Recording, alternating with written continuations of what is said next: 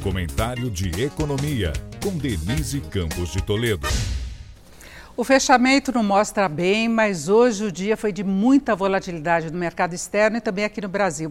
Lá fora os negócios começaram bem, ainda refletindo a ata de ontem do Federal Reserve, do Banco Central dos Estados Unidos, que reconhece que a inflação ainda está elevada, mas fala na necessidade de calibrar os ajustes nos juros para mitigar os efeitos negativos de um ritmo mais forte de alta.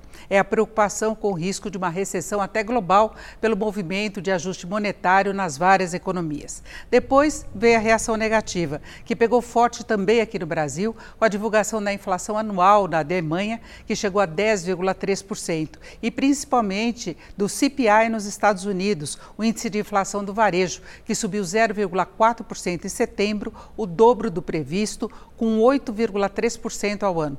Isso reforçou a expectativa de manutenção, sim, de um ritmo mais forte de elevação das taxas pelo Fed, o que tenderia a mexer com o fluxo de investimentos pelo mundo, custo do crédito global, desviando recursos para o dólar. No movimento de aversão ao risco, o dólar subiu e a Bolsa teve uma queda bem acentuada. Mas isso não durou muito. Uma leitura menos desfavorável dos dados, mais o recado de ontem da ata e a alta do petróleo após a divulgação de estoques também nos Estados Unidos, reverteram a onda negativa no exterior e o mercado aqui acompanhou.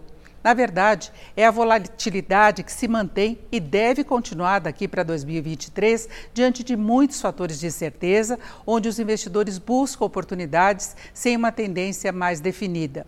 E o agora mais provável ajuste de 0,75 ponto dos juros pelo Fed em novembro já estava no radar. O que importa mais é o que vem depois. E aqui ainda temos as eleições. Denise Campos de Toledo para o podcast do Jornal da Gazeta.